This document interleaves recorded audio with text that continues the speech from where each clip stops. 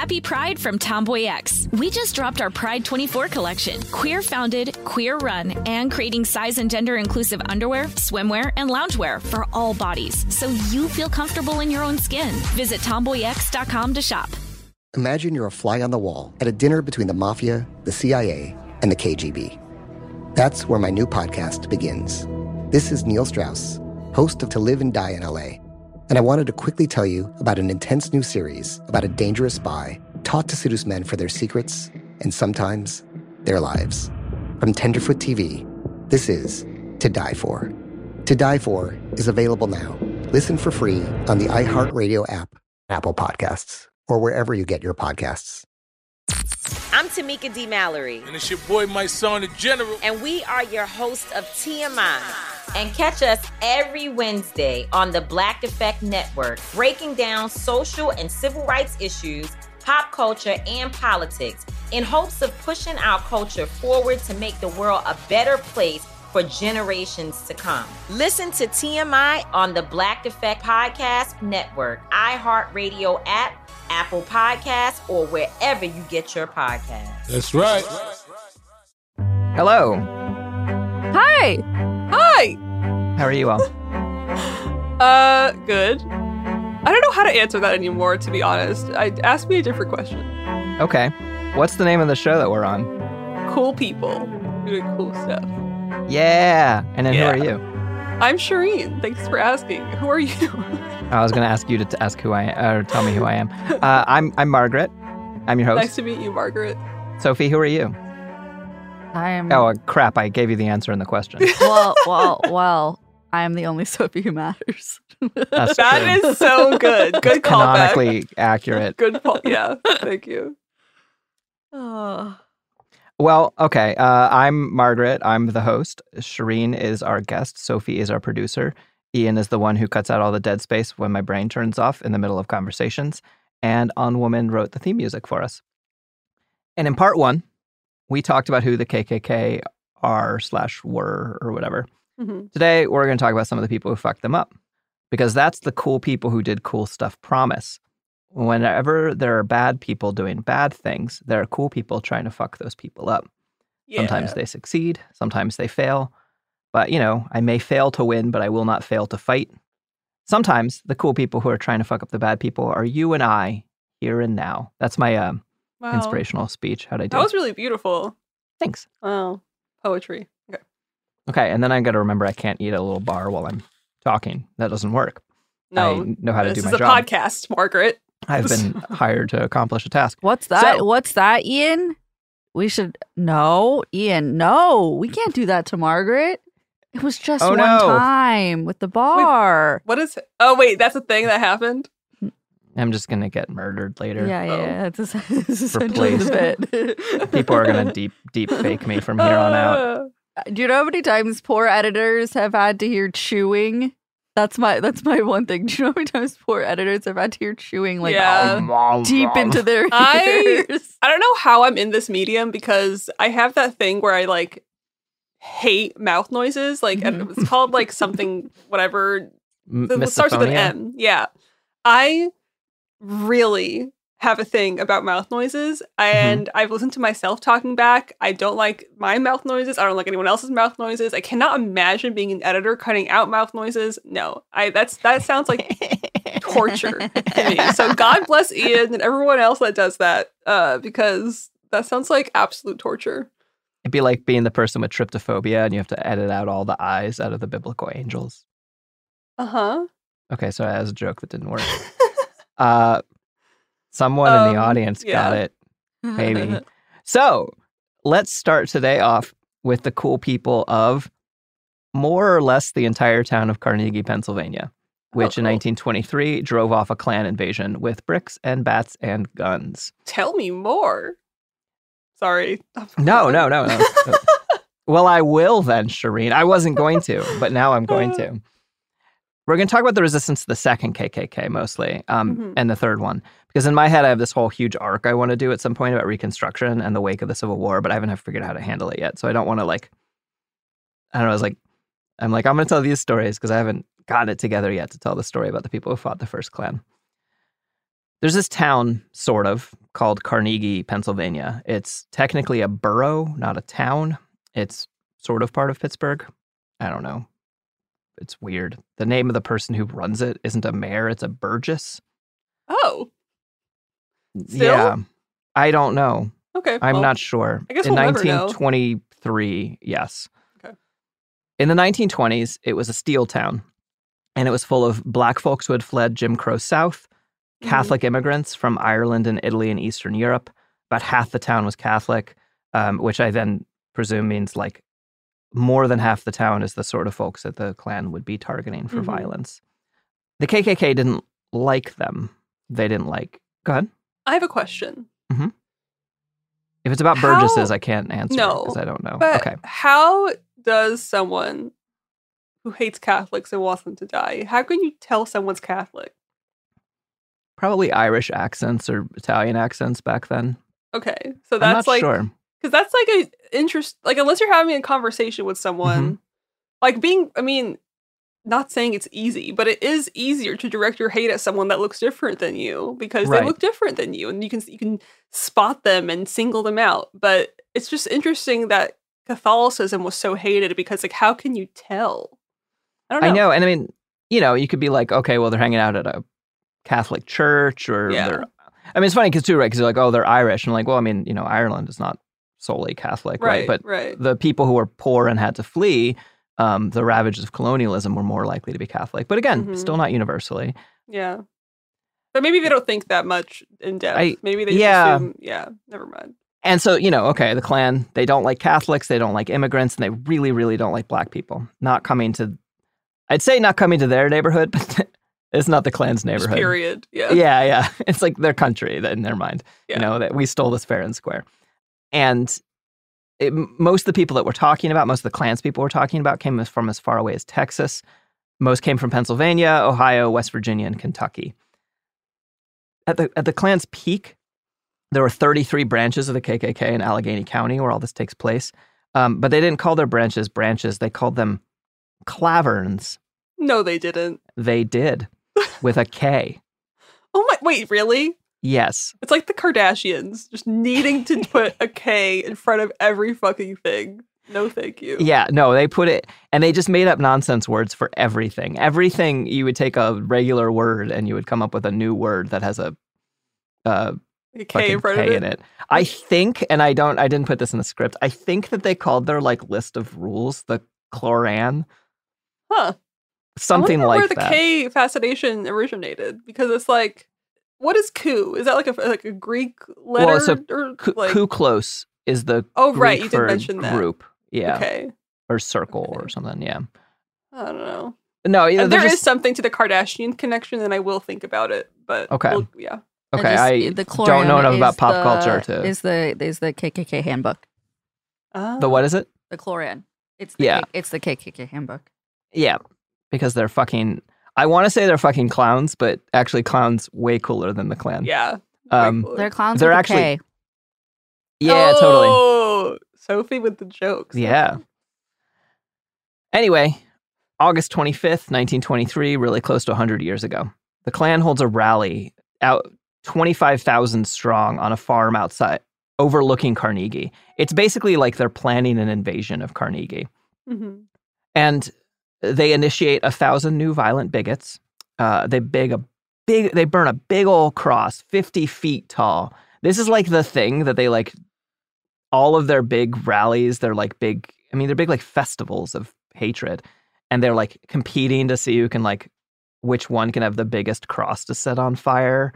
Apparently a lot of times they would fail at the engineering and the crosses would fall over. I'm not currently aware of any time that they fell over on fire on top of Klansmen, but if anyone is aware, please let me know. Because it must have happened at some point. Yeah, that would rule. Just probability-wise, yeah. Yeah. They spent days preparing the site. The Grand Wizard of the KKK, which is their main leader, was there. He'd replaced his predecessor, the one who dipped out when going got tough. They had fireworks that made big red Ks in the sky. No. Yeah, they fucking did. This is just a fucking, It's like picnics. It's a cartoon villain. I don't know. Yeah. It's just... Mm-hmm. It's like a postcard villain. Yeah. Yeah. Yeah, picnics and families and all that shit, these huge social events, these hate rallies. People from the town aren't really excited about this for some odd reason. At one point, anti-Klan folks took 6 pot shots at their sentries and no one was hit. But the sniper or the snipers were never found. One account claims that they were warning shots, but I think no one actually knows whether they tried to hit anyone and missed or whether they were just like, we're going to go shoot some guns near the Klan rally because fuck those people, right? After their cross burning, the Klans wanted to cap off the night by marching through the nearby town or borough of Carnegie, Pennsylvania. They preferred to march at night because of that whole night raids thing. I think also they thought it made them look scarier. It meant their weapons were easier to conceal because it's dark. And when I say marching through the nearby town, it was absolutely clear that they're out for blood.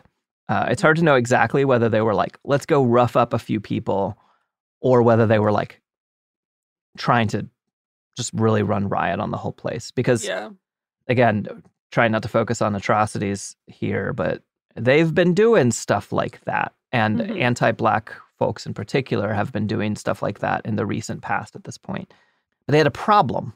The Burgess of Carnegie was an Irish Catholic guy, John F. Conley, and he didn't like the Klan, in part because the Klan kept, harassing and murdering people. And so when the Klan had asked if they could march, he was like, no, you can't parade through town. You're the KKK. And the Grand Wizard, he plays this up very carefully, right? He goes back and this is not direct quotes. He's like, hey, buds, the town, they say no, but what do you say? And the people are like, let's do it anyway. Of course they did. Didn't help that the chief of police of Carnegie was in the Klan. Oh, I mean, surprised? No. Disappointed? No. Yeah. Yeah, totally.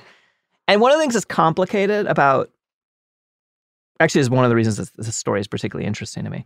Complicatedly, looking for fights is part of the Klan's recruitment strategy. They would intentionally hold parades in Catholic areas, hoping to spur backlash so that they could kind of like riot and look cool and tough and like have beat up some people, and kind of like vaguely make it look like self-defense or whatever, free speech. But this works when the KKK wins, when they, quote, their recruitment works really well when they, quote, when streets run knee deep in Catholic blood. Oh. They prefer their fights when they have numbers like 40-1, basically. And I think this is remarkably consistent across fascist ideologies. I think fascism is an ideology of cowardice. I think it is about masking fear with a tough guy attitude over people that you can wildly overpower. Wow. So they have a march. That's a good way to put that. For like my little brain appreciates that breakdown because it's very true. Thanks. I spent a lot of time thinking about it. I had a lot of conversations like back in the day with some European anti-fascists, like in like I was talking to someone in Bulgaria once while I was there, and they were talking about how it's like, look, when we win against the fascists, their numbers go down because they don't like being on the losing side, as compared to the anti-fascist side when our numbers go down only if they kill us. Right, right. Unfortunately, they're very willing to. It's like this. It's ultimately all about insecurity, which is like kind of sad. Yeah, I don't know, totally. Like pathetic sad, not sad like boohoo. You know what I mean? Totally. Yeah. So 3,500 Klansmen out of 25,000 start marching towards the town. At the front of their parade is a car with a 5-foot-tall lit-up electric KKK light. Oh my God. Wait, what year is this? 1923. Wow. That must have taken a lot of work. Uh-huh. Wow. They have a marching band. They have torches a la Charlottesville. And they tried to march into town over a train bridge, but the people of Carnegie had blocked it with some trucks. So they marched to another bridge, and this one leads right into the Irish part of town. And when they get there, a car is sideways across the road, and there's a huge crowd of Carnegians who are there to politely say, nope, you can't come to the fucking Klansmen. And by politely, I mean they threw shit at them. The Klansmen successfully move the car, but the crowd drives them back, throwing shit at them. And one of the things that's frustrating, for me, all the history that I would find focuses on the Klan and like who was there for the Klan and not the people who fought them off. Partly because the people who fought them off didn't really write any histories about it as far as anyone can tell. There's some people who've done some research. There's a really good, I'm going to quote it a couple times. There's a graphic novel by Bill Campbell, a Black science fiction author, called The Day the Klan Came to Town, who did a lot of research and grew up in Carnegie. But as far as I can tell, this was a consciously diverse group that had come together across racial and cultural divides to team up for community defense. I believe that there were Black fighters, Italian fighters, Jewish fighters, Irish fighters, and Armenian fighters in the crowd. But I don't know a ton about it, you know? Yeah. Well, I mean, you bring up a good point about who history is written by usually, you know, and like what gets focused on and how many other details about so many things that we don't know. So I know. Yeah. But and it's even like history is written by the victors or whatever, and the Klan like lose. It's not even about the victors. It's about like the biases, I think, more so. It's not about it's just like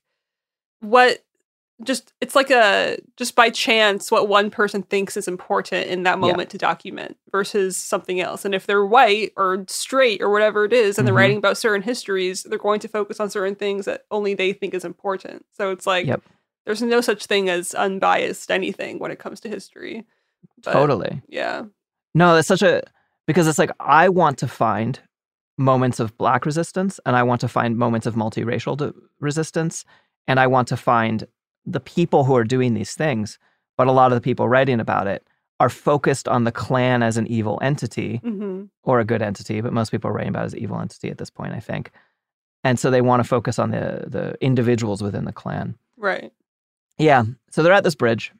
A diverse crowd of people that organized for their own defense of their own borough came together, start driving them back. The Klan's band at this point is like, you know, fuck this. And they leave. The marching band. I forgot about the marching band. Just the people there with like trumpets and shit. Yeah, they brought a trumpet to a gunfight. Well, at this point, it's a brick fight, I think. Oh. And cops show up, and not all of them are Klansmen. About half of them, I think, are. I'm not entirely certain. Wow. Hashtag not all cops. Yeah. I was going to say that's lower than, you know, expect. It's more than I thought. Half? Yeah. But like, I don't remember where I got that. I remember that not all of them were Klansmen, but that the chief of police is. But I don't remember what percent. Well, yeah. And they're like, hey, buds, this isn't a good idea to the Klan. And the Klan ignores them. Eventually, 300 Klansmen out of the 2,500 or 3,500 people who were on the march, 300 burst through the crowd and charge into the town. And they're like singing Onward Christian Soldiers as they do it. Because they're off on a fucking holy war, right? A crusade. Yeah. For them. Yeah, totally. And so this is 300 out of 25,000 who are brave enough to actually go throw down. When you put it that way, it's very, I don't know, amusing. I know, and I think that that's what we need to, like, remember. Yeah. Fighting breaks out for real. There's clubs and maces and knives and scattered gunfire because you don't march into a town that doesn't want you there, that has prepared for you, and have it go easy. Women on rooftops are throwing bricks and coal at the Klansmen, like whatever they can find. This one asshole guy, Thomas Rankin Abbott, he's from a rural town about 20 miles further down the road. He gets himself shot in the head, and he does himself a dying. And the Klansmen break and run. He does himself, wait, say that one again?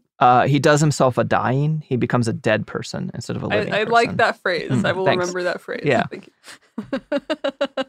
And all of his buddies, the Klansmen, they break and run as soon as he's... Cowards. And they're like... I know. They're like there shooting guns and shit at people. They shoot a bunch of people, but no one else dies in this particular encounter. But as soon as one of theirs gets shot in the head, they're all like, oh, fuck. And they run the fuck away. They break and run. They ditch their guns in the street for fear of being arrested with them. Hundreds of revolvers are recovered from the streets. Wow. And there's no like specific evidence that the recovered revolvers were the Klan's revolvers. But my theory that they were the Klan's revolvers is based on the fact that if you're in your own town, you don't have to ditch your gun in the street. Yeah. You can take it home, or you can ditch it somewhere you can get it later because you probably know.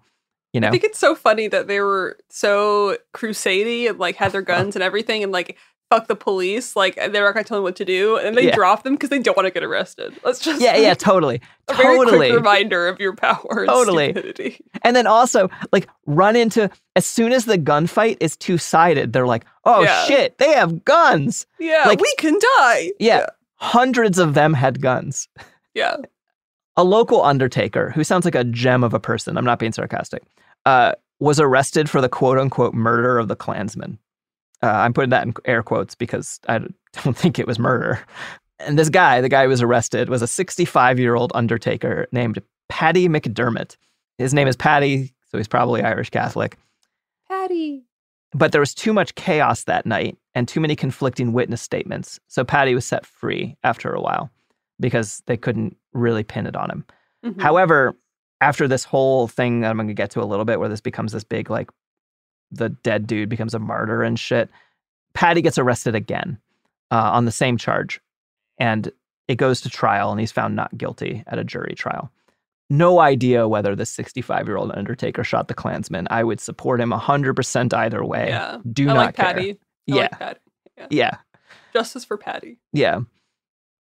And so the KKK turns the death of their guy into propaganda. And a lot of the history is like, and this spiked their numbers because they're like, oh, that damn Irishman shot from the alley behind a Catholic church, which is true. The dude got shot right in front of a Catholic church. And they're like, if we'd wanted, we could have taken that town, but we're too law-abiding. But like, no, they got fucking beat. They got their asses kicked and they ran away. Yeah, it's like the point you made about what it boils down to. It's just like they don't want to. They're in it as long as they're like the big guy, the winners, you know. And as soon as it starts to like turn on them, they're like, actually, I'm gonna flip. I'm just gonna run. Yep, totally. Yeah. Not necessarily flip. More so. Just run, more just run. Yeah. And the Klan used this opportunity to grift their members because, of course, they did. They nothing ever changes. They raised $16,000 in donations for the families of the family of their martyr, which is about $200,000 today, of which 5,000, so less than a third, actually made it to the family. The rest was stolen by the fucking grifters. Yeah. Meanwhile, at a nearby Catholic town called Everson, the KKK drove through and some local kids just jumped them, stole all their shit, and then had like a mock ceremony to make fun of it all because they had all like the KKK stuff and they're like, oh, love look at us, we're the KKK. Love that for them. Love that for us. Love it. And so the KKK, they're like, all right, we're taking Western Pennsylvania. We're going to take this place, you know? And so they call for an even bigger and more important rally shortly after all of this. They sent 3,000 plainclothes armed Klansmen to the town of Scottsdale, Pennsylvania. They had fucking machine guns and trucks. Only 10,000 Klansmen showed up to the rally. 40,000 non-Klan spectators, which is to say probably 40,000 anti-Klan people, but it might have been 40,000 neutral people. But I don't know. I can't really imagine showing up neutral in this particular context. Yeah. The history I read was like spectator. And I'm like, what does that mean? Yeah. And the local Exalted Cyclops, which was the local leader. I can't believe that's real. Yeah. I can't believe that's real. Exalted Cyclops? Uh-huh. Yeah, the Exalted Cyclops. Why is one eye good for you? I don't understand. Whatever. Because they're stupid. Fucking the worst kind of D&D nerds that have ever existed. But we have a new sponsor this week. It has a jingle. The jingle is, don't stare at your feet when you cross the street. Jaywalk, jaywalk. Make sure cars are plenty far. Then jaywalk, jaywalk. Because our sponsor is the concept of jaywalking when it is teary-eyed. That was responsible amazing. To do so. Thank you. Yeah. And they sent me some free jaywalking in the mail. Oh, great. Oh, cool. Yeah. What's the promo? I was running out. Code. Don't get hit by cars. Oh, good. Yeah. Yeah. Or it's be careful. 20% off. Yeah, totstally. For any fines you might incur. Oh my God. And I don't know if it still exists, but one time I was in Sweden and they had this turnstile hopper union because they believe that the public transit should be free. So there's a union of people who hop the turnstiles that pays your fines if you get caught hopping turnstiles. Wait, that's amazing. I love that. Yeah. Wow, that's like true community organizing. I know. And I don't know anything about how it went down or anything because I was just a traveler who went through and learned about it and then didn't follow up again. Here's some advertisers. Happy Pride from Tomboy X. We just dropped our Pride 24 collection. Queer founded, queer run, and creating size and gender inclusive underwear, swimwear, and loungewear for all bodies so you feel comfortable in your own skin. Visit tomboyx.com to shop. Hey girlfriends, it's me, Carol Fisher. I'm so excited to tell you about the brand new series of The Girlfriends. In season 1, we told you about the murder of Gail Katz at the hands of my ex-boyfriend Bob. At one point, a woman's torso washed up on Staten Island and was misidentified as Gail. She spent 9 years in Gail's grave, and then she just disappeared. It's almost like it's become this moral obligation to find her. And that's what we're going to do. Find this missing girlfriend and tell her story. With the help of some of your favorite girlfriends from season 1, like my producer Anna. Oh my God. My friend Dr. Mindy Shapiro. Hi, it's Dr. Shapiro, and I'd like to speak with the deputy medical examiner. And of course, Gail's sister, Elaine Katz. Having no closure, it kills you. Join us as we try to solve a 35-year-old cold case. It's not going to be easy, but it's going to be one hell of a ride. What? I can't believe this. Listen to season 2 of The Girlfriends, Our Lost Sister on the iHeartRadio app, Apple Podcasts, or wherever you get your podcasts.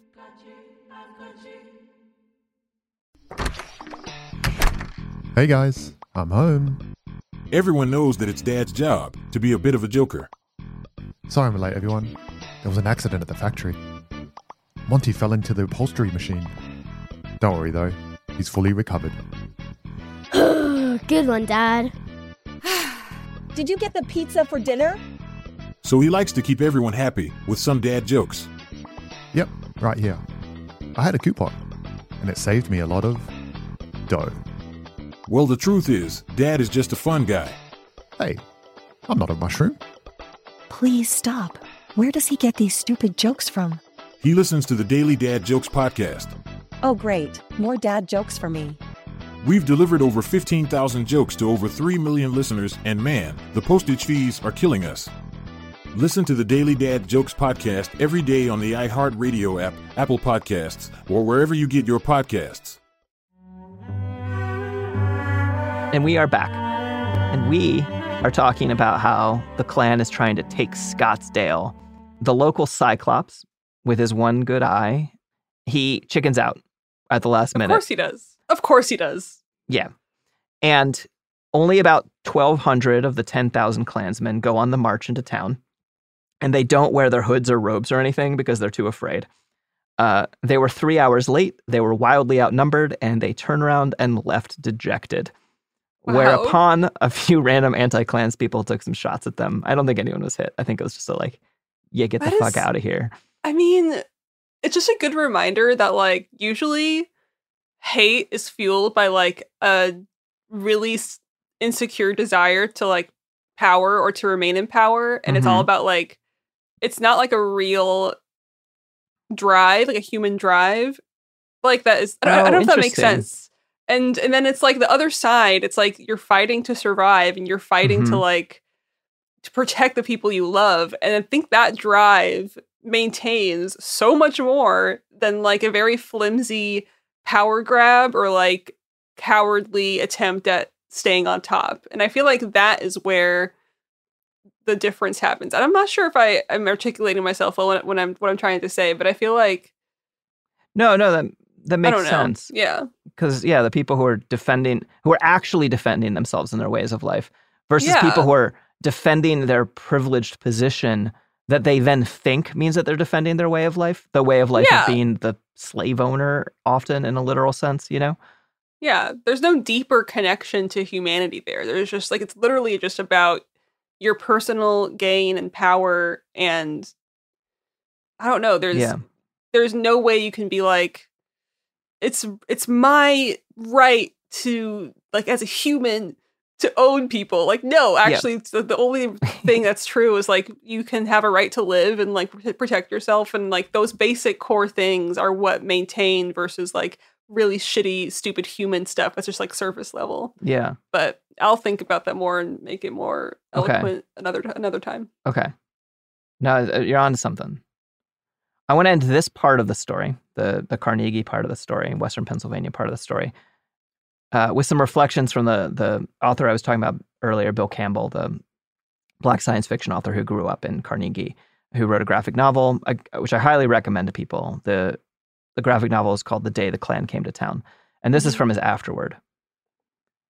The immigrants in this story are indeed the victors. They beat the Klan that day and won in their ultimate goal of kicking the Klan out of Pennsylvania a century ago.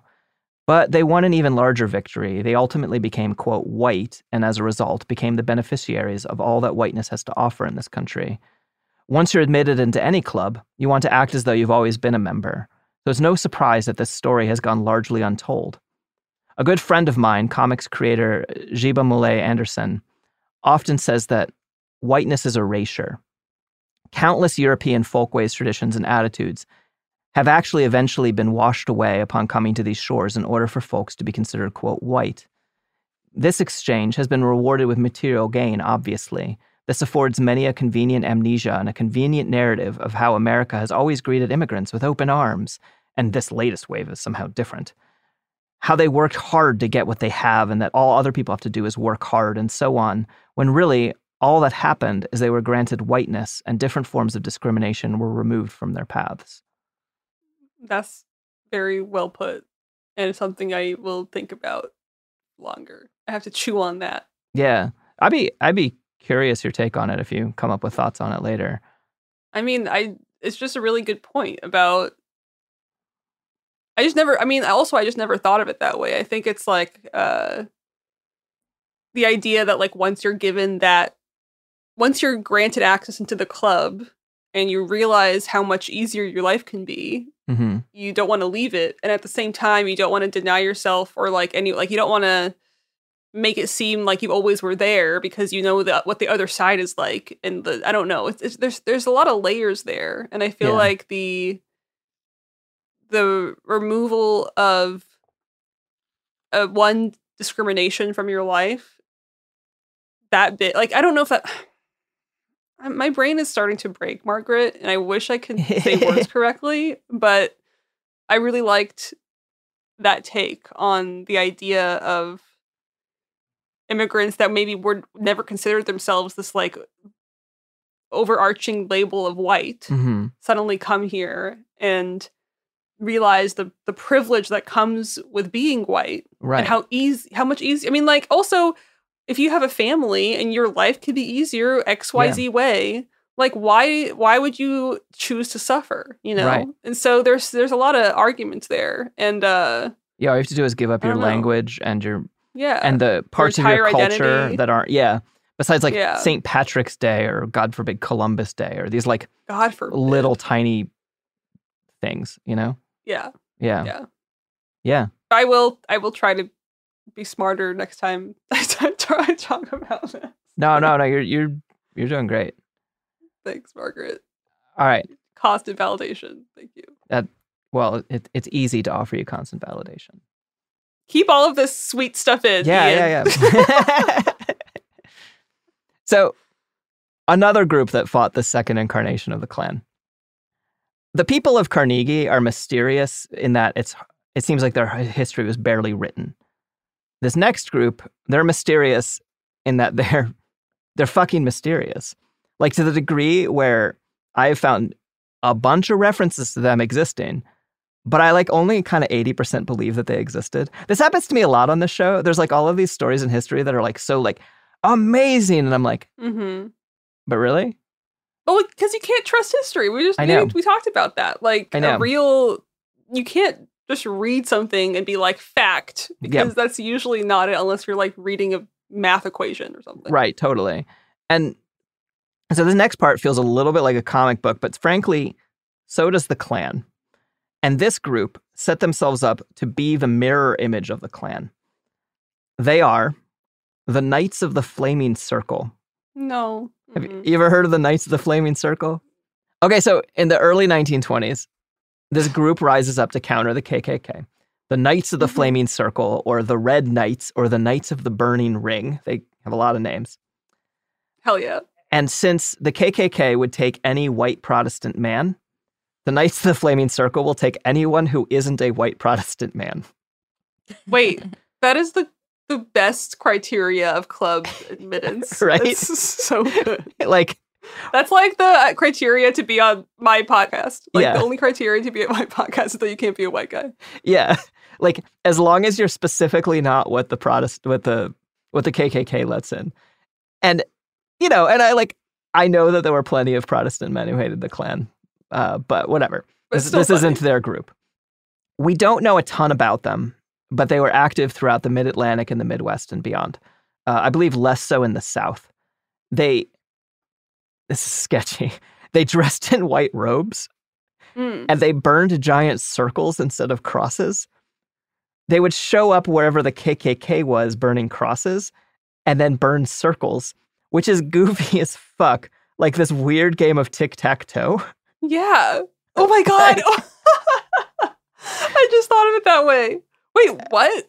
Why did he decide to dress like them? Is that like a way to be like, oh. I think they're being like, that explains the name too, I guess. Yeah.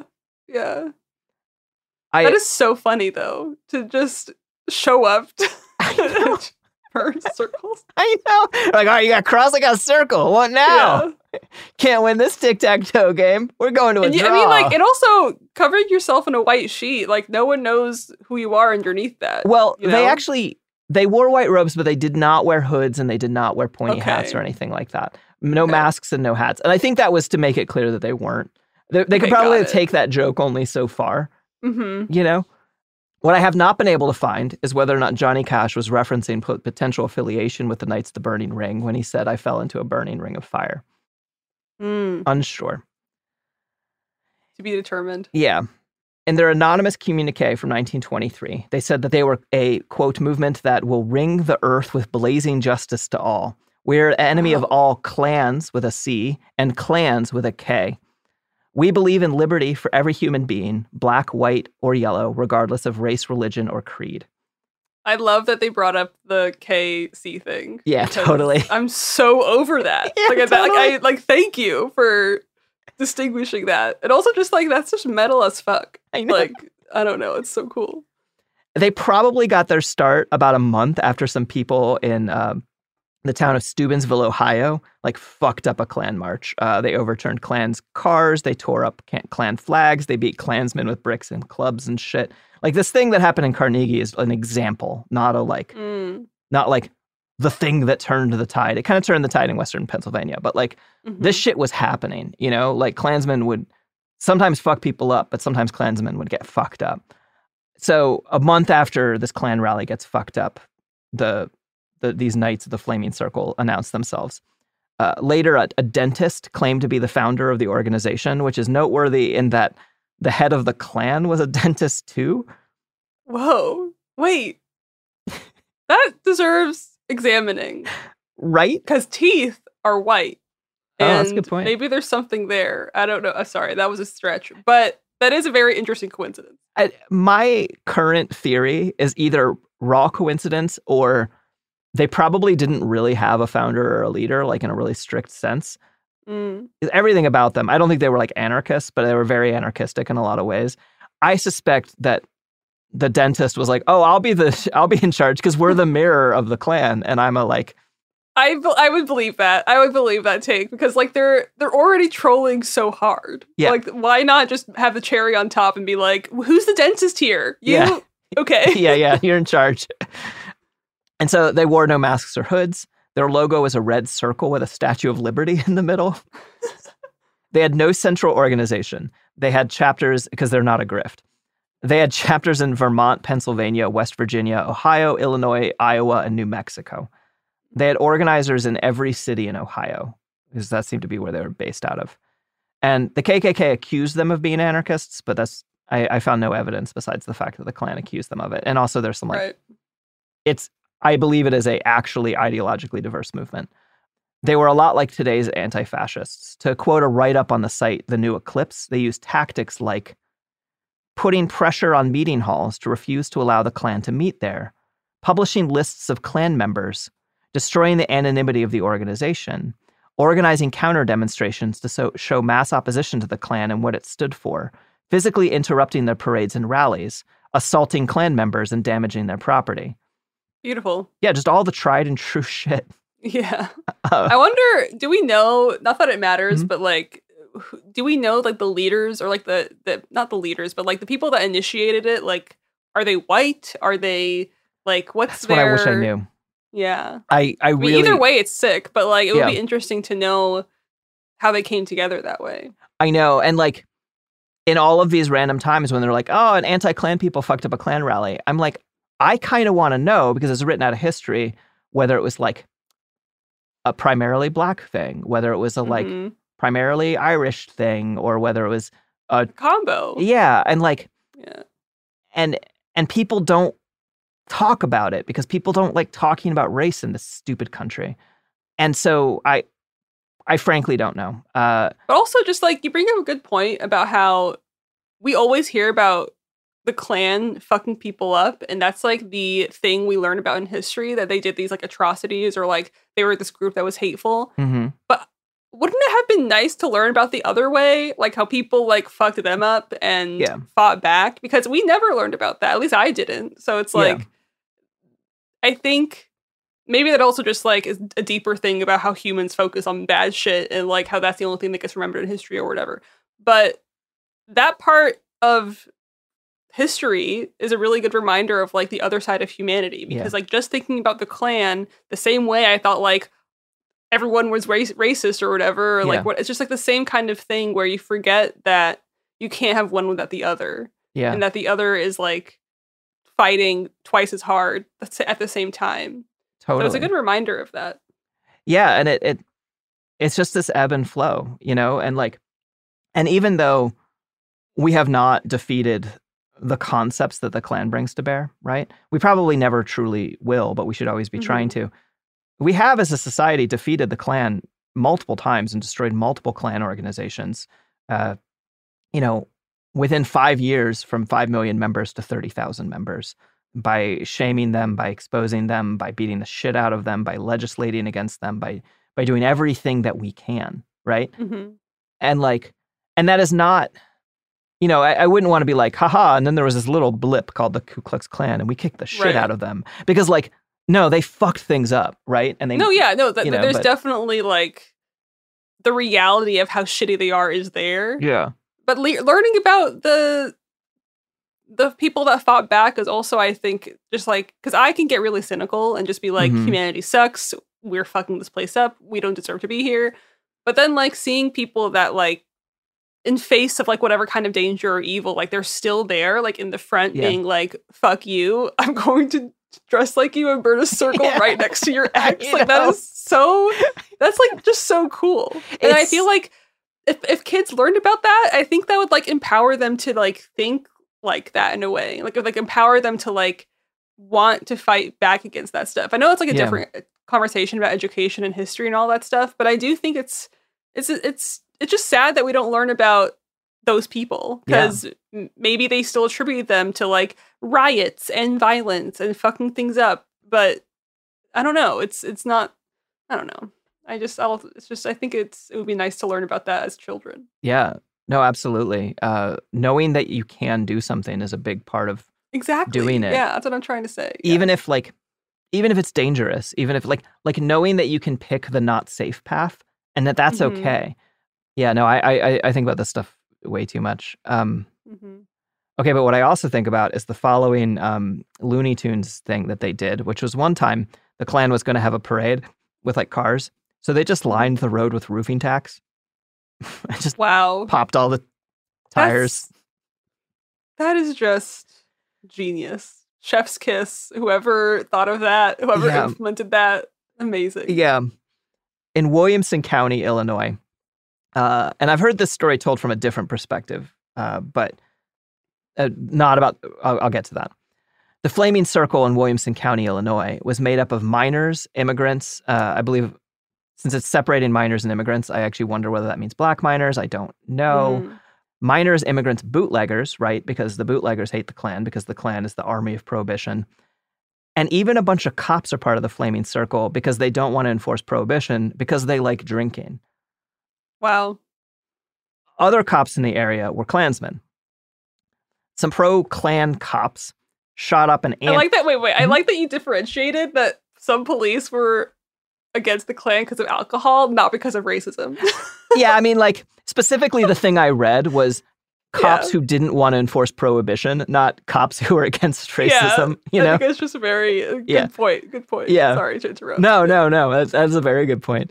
And so some pro-Klan cops shot up an anti-Klan meeting, a flaming circle meeting, and they injured someone.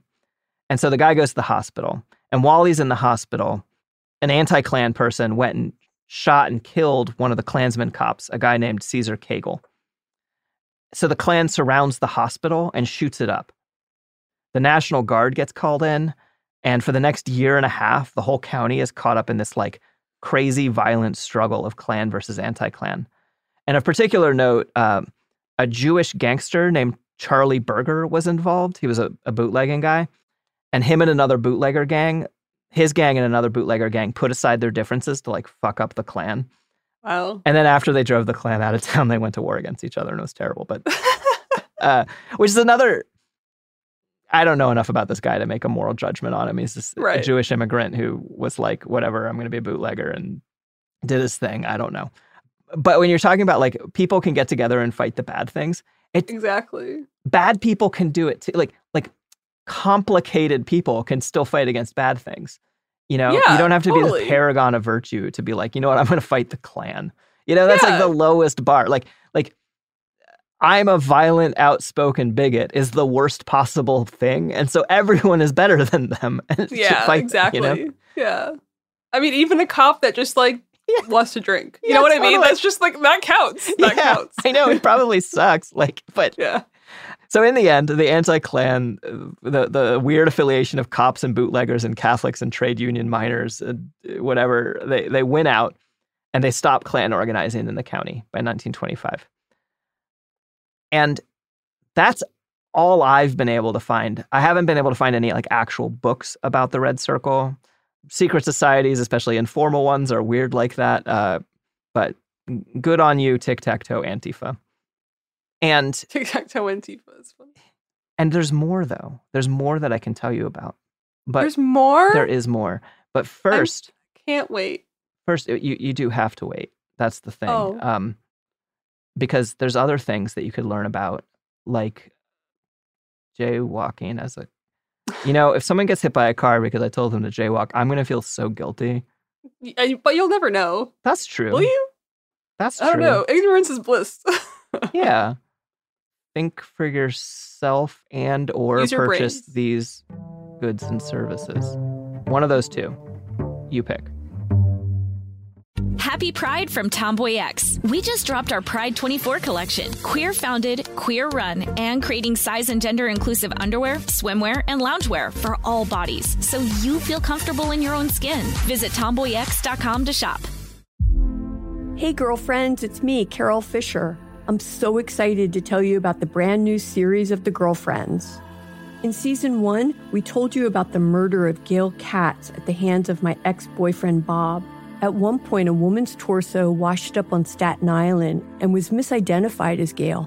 She spent 9 years in Gail's grave, and then she just disappeared. It's almost like it's become this moral obligation to find her. And that's what we're going to do. Find this missing girlfriend and tell her story. With the help of some of your favorite girlfriends from season 1, like my producer, Anna. Oh my God. My friend, Dr. Mindy Shapiro. Hi, it's Dr. Shapiro, and I'd like to speak with the Deputy Medical Examiner. And of course, Gail's sister, Elaine Katz. Having no closure, it kills you. Join us as we try to solve a 35-year-old cold case. It's not going to be easy, but it's going to be one hell of a ride. What? I can't believe this. Listen to season 2 of The Girlfriends, Our Lost Sister on the iHeartRadio app, Apple Podcasts, or wherever you get your podcasts.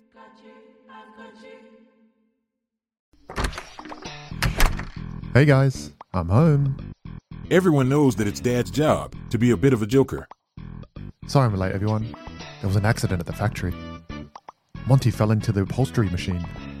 Don't worry though, he's fully recovered. Good one, Dad. Did you get the pizza for dinner? So he likes to keep everyone happy with some dad jokes. Yep, right here. I had a coupon, and it saved me a lot of dough. Well, the truth is, Dad is just a fun guy. Hey, I'm not a mushroom. Please stop. Where does he get these stupid jokes from? He listens to the Daily Dad Jokes podcast. Oh, great. More dad jokes for me. We've delivered over 15,000 jokes to over 3 million listeners, and man, the postage fees are killing us. Listen to the Daily Dad Jokes podcast every day on the iHeartRadio app, Apple Podcasts, or wherever you get your podcasts. We are back. We have a couple more stories. Yay. Another group that fought the KKK.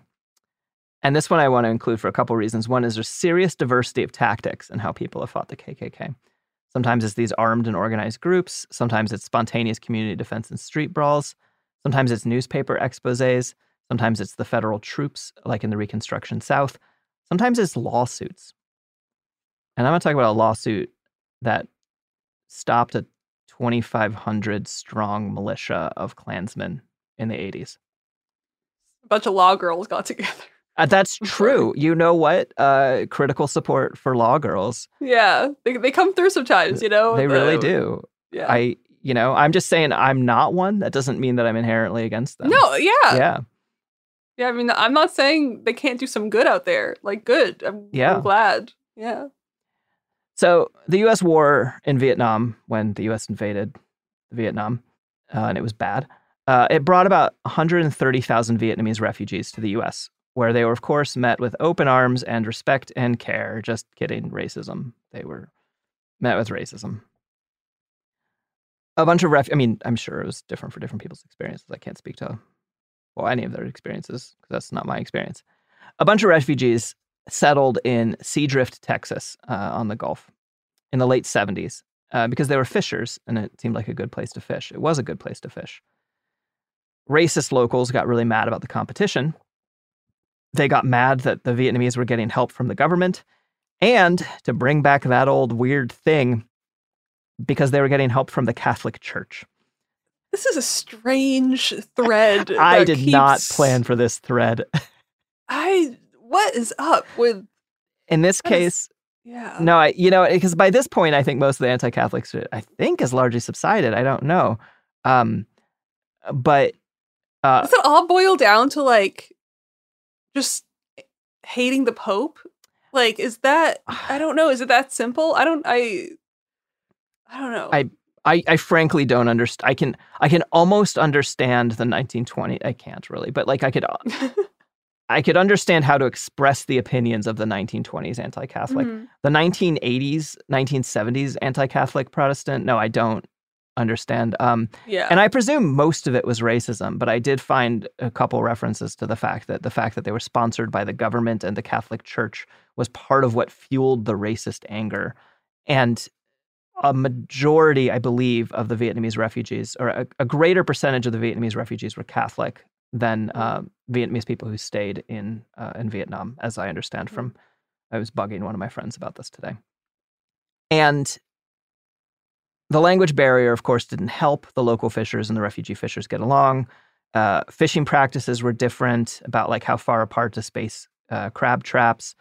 But the reason I'm like, no, it's just fucking racism is because no one bothered or was able to like talk to the refugees about that. And in the late 1970s, I'm going to quote NPR's passive voice, horrible way of phrasing this because I want to drag NPR for this fucking statement. Quote, a local white crabber was shot and killed in a dispute with Vietnamese fishermen over fishing territory. 2 Vietnamese men were charged with murder and acquitted on the grounds of self-defense. That's when the Ku Klux Klan showed up and things got ugly. I hate this paragraph.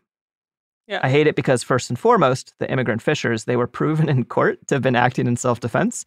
So leading with a white guy got killed, not a white guy fucked around and subsequently found out, is like... You're already framing a story, a narrative that you're pushing. Yeah. I don't know. Like, even the U.S. legal system, famously biased, was like, no, that was self-defense. And the next thing up, like, things got ugly when the KKK showed up. Like, sounds like things were pretty ugly. Way to say that. Yeah, what a cute way to summarize atrocities of the KKK. I know. And also things were already bad. These two people had to defend themselves from a bigot. After the acquittal of the Vietnamese fishers, a bunch of Klansmen set fire to Vietnamese houses and boats. Some of the Vietnamese refugees fled to Louisiana for safety. I can't even fucking imagine fleeing one war and then showing up and having to deal with this shit. The Klan wasn't happy. They wanted to drive the rest of them off too. So they spent 2 years fucking with people. They would like burn crosses in people's yards. They were like training people for guerrilla warfare in the hills for the coming race war. They were driving around a boat with like an effigy of a hanged Vietnamese fisher on it. They would put armed militiamen on all the white-owned boats. They were just doing some awful shit. It's hellish. And of course, the KKK would, in their propaganda, would be like, and they're all secret communists too, which is particularly funny since the refugee Vietnamese community was mostly anti-communist. That's what the war was about. They left because they fled. Like, it was the people who fled, allied with the U.S. in the Vietnamese War. But never underestimate the political naivety of racists. Yeah. Like, no. They can't think that deeply. You know what I mean? It's just like, So the fishers used some of the tools that were available to them. They got together some law girls, I guess. And the law girls at the Southern Poverty Law Center and the Vietnamese Fishermen's Association filed a federal class action lawsuit against KKK organizing. They sued the KKK more broadly, but they also named the Grand Dragon of Texas, which is the leader of the local KKK, is the Dragon. Grand Dragon of Texas. I think it goes like, other people know this shit better than I do, but I think it's like Wizard, Dragon, Cyclops is the kind of like hierarchy of leaders, you know? There's just like no through line there. No, what is the... You're right. I just... No, you're different right. mythologies, different magics. Like, I don't get it. Oh my God, They that's never part of why it actually bothers had me. hobbies. Yeah. Yeah. Yeah, they didn't even know fucking mythology. No, not at all. Yeah. They're all from very different, like... So bizarre and stupid and Yeah. makes it even dumber. It really does. Yeah. I don't know. It's like kids that... Not kids. Like, people that are, like, obsessed with dragons are much different than people, like, obsessed with Merlin or something. And then the people that... Totally. Different than people obsessed with, like, I don't know, Hercules? Yeah. Mythology? Hercules and Merlin are not the same kid. Exactly. Yeah. Speaking as a Merlin / dragon kid, I was aware of Hercules, but it didn't spark joy. Yeah. Whatever. Yeah. I was more the mythology kid. Yeah. I was into mythology. That's cool. I'm kind of coming around.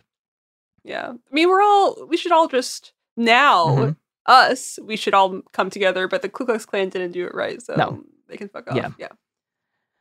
So, in the lawsuit, they claimed that the KKK had violated their rights and were basically committing racketeering by, they were essentially organized crime in that they were trying to get a monopoly on the fishing in the area, which is true, even if their purpose behind it was racism or whatever, And the plaintiff class was all Vietnamese fishermen in the area.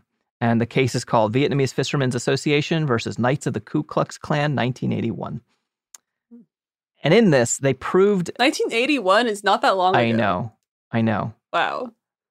They proved in court that a local militia group, the Texas Emergency Reserve, was the military wing of the KKK. And they provided security at Klan rallies. And there was 2,500 of these militiamen. And it was shut down by this lawsuit, by the work of the Vietnamese Fishermen's Association, who won an injunction against the group activities that prevented the militia or the KKK from military training or parading with firearms, which ended the militia for good, which is really funny to me. Sorry, I didn't cut you off.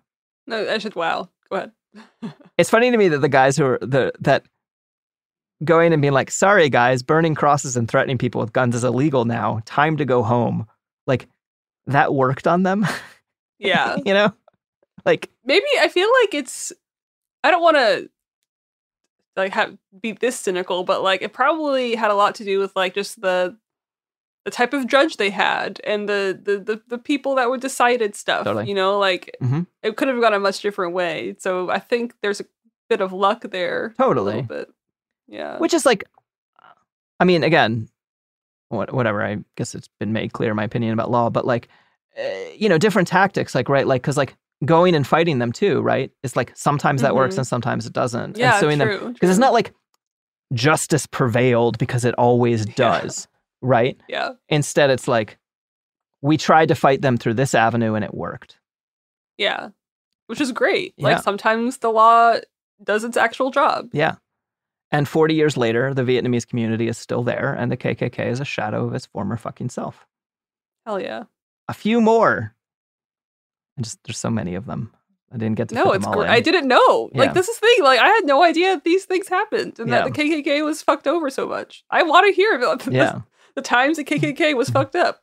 In 1956, the Lumbee people, an indigenous people in what's currently called North Carolina, fucked up a Klan gathering and sent them packing and stopped them from organizing in Robeson County, North Carolina. And I cover that story in a different episode if people want to hear it. It's in the second half of the Civil War within the Civil War episode with Prop. And it's worth checking out. It's a fucking awesome story. The event itself, if you want to look into it on your own, is called the Battle of Hayes Pond. And just rules, and I'm not going to go into it a second time, but y'all should look into it. Then to talk about modern resistance to the KKK, which I think I'm defining as I was alive during. That's fair. So 1981, not modern. 1983, modern. Because Margaret's on the scene. Yeah. Well, not on this particular scene. That would have been impressive of me. But you're like somewhere out there as a blob. Yeah. In 1983, the Klan marched on Austin, Texas. About 70 of them. That's pathetic. Yeah. Their numbers are not what they used to be. I mean, good. I'm glad. Oh, yeah. It's just funny. They faced 2,000 counter-protesters, which were organized... Like, I feel like if you show up and only 70 people are there, you're just like, let's cancel. You know what I mean? You don't just go. I know. You're like, what do you think? How do you think this is going to go, guys? What do you think is going to happen? 2,000 counter-protesters organized by the local chapter of the Brown Berets, which is a militant pro-Chicano organization, in conjunction with the John Brown Anti-Klan Committee, which is a group of mostly white anti-imperialist activists. And this kind of in some ways sets the stage for how a lot of the modern Klan confrontations go, which is small numbers of Klans people are willing to show their face in public and then they hide behind cops by getting permits out and stuff. So the police protected the Klan from protesters. A handful of cops and anti-Klan protesters were injured in the fighting as people were trying to get through the cops to get to the Klan, and people went and fucked up Klan vehicles. In 1993, they marched again in Austin, Texas, because I guess the 10-year anniversary, they were like, oh, we're going to totally get it this time, guys. We got it, right? It went even worse for them.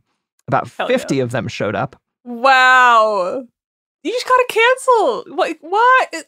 You show up and there's 50 of you. That's like a crowded public school classroom. Like, I don't know. Yeah. 5,000 people pelted them with eggs and shouted them down and mooned them. Wow. And you know how I mentioned that in the 20s, some gangs made a truce to fight the Klan? Yeah. I get to tell you another story about that, almost 100 years later. In 2015. Ooh, that is modern. Yeah. After the white supremacist terror attack on a black church in Charleston, South Carolina, the state was like, maybe it's time to take the Confederate flag down from our state house grounds. And in case there was any doubt in anyone's mind that the Confederate flag is like some kind of neutral symbol these days, the group that got together to rally in defense of their Southern heritage and specifically the Confederate flag was the fucking KKK. Was it? No shit. Along with their allies, the National Socialists. Oh my God. Wow. And of course, they didn't frame it as this is a Klan and Nazi rally, even though they were the groups that were like, no, we're the Klan and we're the Nazis. They were like, we're defending our Southern heritage or whatever. Uh-huh. They called for a rally to stop the flag from being taken down or whatever. And who stopped them but an informal coalition of local black groups, including what appeared to be a gang truce between the Bloods, the Crips, and the Gangster Disciples, supported... Where is this? In Charleston, South Carolina. Interesting. Okay. Supported by another smaller informal coalition of anti-fascists and anarchists. Okay. This is as observed by one participant. If you want to hear a full breakdown of that day, you can listen to the podcast, The Final Straw Radio. Look for the title Anti-KKK Rally Interview from 2015. And basically it's a participant who is there as an anarchist from the South was there and was observing on what they saw Obviously. That's the history I want to know about. Yeah. Yeah, no, totally. And like, when you talk about things that are like real modern and are crimes, you have to like kind of be a little bit not super specific about things. So I guess, I mean, we're finally, I mean, I'm very young, so this is the first date you've mentioned that I've been alive for, 2015. No, I'm kidding. But no, it is, I guess that was really recent. Yeah. I like being on podcasts like this, I think time becomes like a made up thing. Like everything is like atemporal or something. Oh, but that was not that long ago. Yeah, yeah. Like, it was like, I don't know. Especially COVID, I think, has made everything seem really far away, but that was not long ago. Totally. It was in the before times. It's like if you're hanging out in like 3 AD, like 5 BC is like fucking... Yeah, way back when. I have literally no idea when people came up with AD and BC, but whatever. No, it's just something about Christ. I don't really know. And so more like formal anti-racist groups held a rally, which is fine and good, but the Klansmen were chased around town and beaten to shit by this other group that was unified more or less by one thing. It's good to drive the Klan out of your town with violence. People partied in the streets with their stolen Confederate flags. At one point, a racist was like driving away and like away from a crowd and was trying to be like, whatever, fuck you. And then like, you know, hit the gas to like speed off and then just drove right into a lamppost. Yeah. Oh, that's cosmic justice right there. Yeah. And with that image, I think that's where we're going to leave it today. There's so many more stories about. That's a beautiful image to sign off on. Yeah. I really appreciate that. Yeah. It's, yeah. Sometimes, I mean, it's okay not to be a cynic, you know? Because the world is like, I'm going to fight back and give this little nugget of joy to you. Yeah. Yeah. And sometimes they do that work for you by driving into a lamppost because they're so mad about your existence. Yeah. That's crazy to be so mad about just being so hateful that you fuck yourself up. I don't know. It's just something funny about that. Yeah. Sure. But wow. Speaking of wow, Shireen, is there anything you'd like to plug? Is that we're saying goodbye now? We're saying I mean, unless you have closing thoughts. Yeah. I mean, I'm just really I just learned so much on the show because I'm bad at learning things on my own these days. So I really appreciate all the knowledge because there is just so much history and stuff that doesn't get its deserved attention. So I appreciate this show for being like, you know what? It's not all bad because people have been fighting since the dawn of time. And that's the only reason that we're still around. So I don't know. It's good to remember that. Because again, I can be really cynical. So feeling even like a figment of hope it's pretty impressive for me. So yeah. I mean, this is kind of one of the reasons that you're a fun guest is that you come in like very misanthropic and it's kind of fun to like to see me turn poke at that. Yeah. Totally. Well, because like just look at the current the world is hard to trust. Yeah. You know, it's so yeah. I'm glad I learned all this stuff. And I'm glad that there are as many good dorks as there are dumb dorks, you know, like I'm glad because it just gives me some hope for the dorks out there. Yeah. They're not all bad. But yeah, thanks for having me. Would the mirror image of me. Never mind, sorry, wait. Go ahead. Would the mirror image of Patriot front be Patriot butt? Yeah. Because it'd be the Patriot behind instead of the front. Yeah. The Patriot butt. Yeah. Patriot butt for sure. Yeah. Yeah. Anyway. Yeah. That was poetic. And you know what else is poetic? The book of poetry Shireen wrote that you can purchase. Oh. Whoa. What's it called? You don't have to. I have a lot of embarrassment about everything I've ever done. And that one in particular, I don't know. It doesn't matter. You can just follow me around on the internet if you desire. Shireen, you're bad. Do that again. No, I don't want to. My Instagram is Shiro Hero and my Twitter is Shiro Hero 666 because, 666. I threw the horns, but it doesn't translate on an audio medium. Isn't the price of your book like $16.66? Hell yeah. Hell yeah. But no, I mean, like, poetry's a stretch. I just kind of, like, publish my diary, which is really exposing sometimes. So I think that's what makes me nervous, but it's fine. Honesty is good, you guys. Honesty is good. I agree. That's why I was like, I know that when I was telling you about the ghosts thing, and you were like, no, you're fucking with me. I'm like, no, I don't. I mean, I only fuck with people for very short periods of time. I immediately corrected. That would be it's honesty. But it could have gone either way. That's true. It absolutely the ghost thing, like, are you kidding me? No, there's this thing I do. Okay, if I'm talking to someone and for whatever reason they don't hear me, they don't answer me, it happens a lot with my fucking family. I'll just stand there and be like, am I a ghost?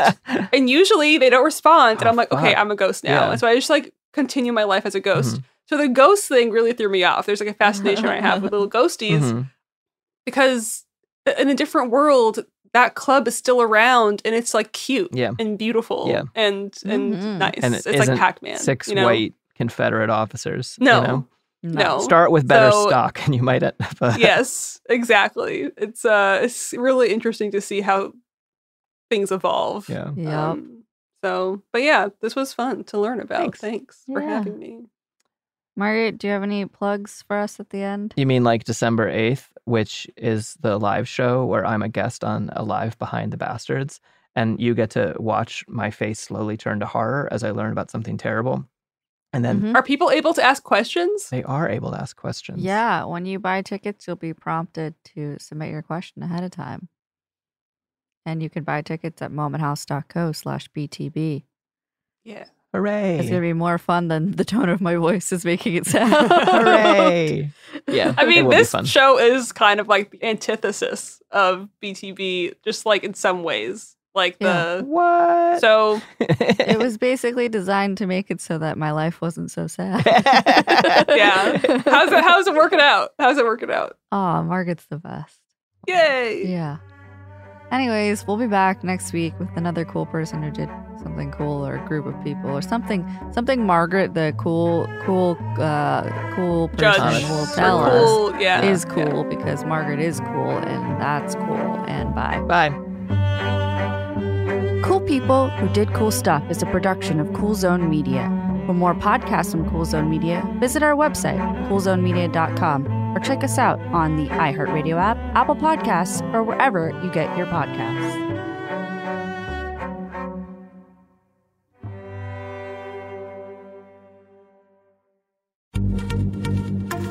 Happy Pride from Tomboy X, celebrating pride and the queer community all year. Queer founded, queer run, and the makers of the original boxer briefs for women, creating sustainable size and gender inclusive underwear, swimwear, and loungewear for all bodies so you feel comfortable in your own skin. Tomboy X just dropped their Pride 24 collection. Obsessively fit tested for all day comfort in sizes 3 extra small through 6X. Visit tomboyx.com.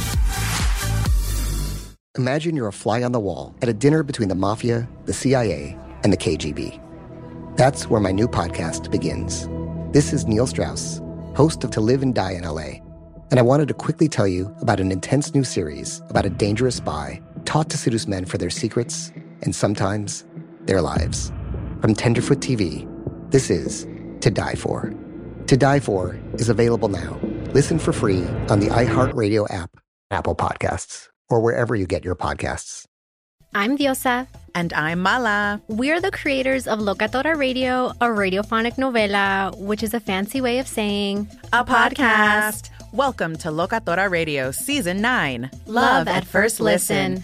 This season, we're falling in love with podcasting all over again. With new segments, correspondence, and a new sound.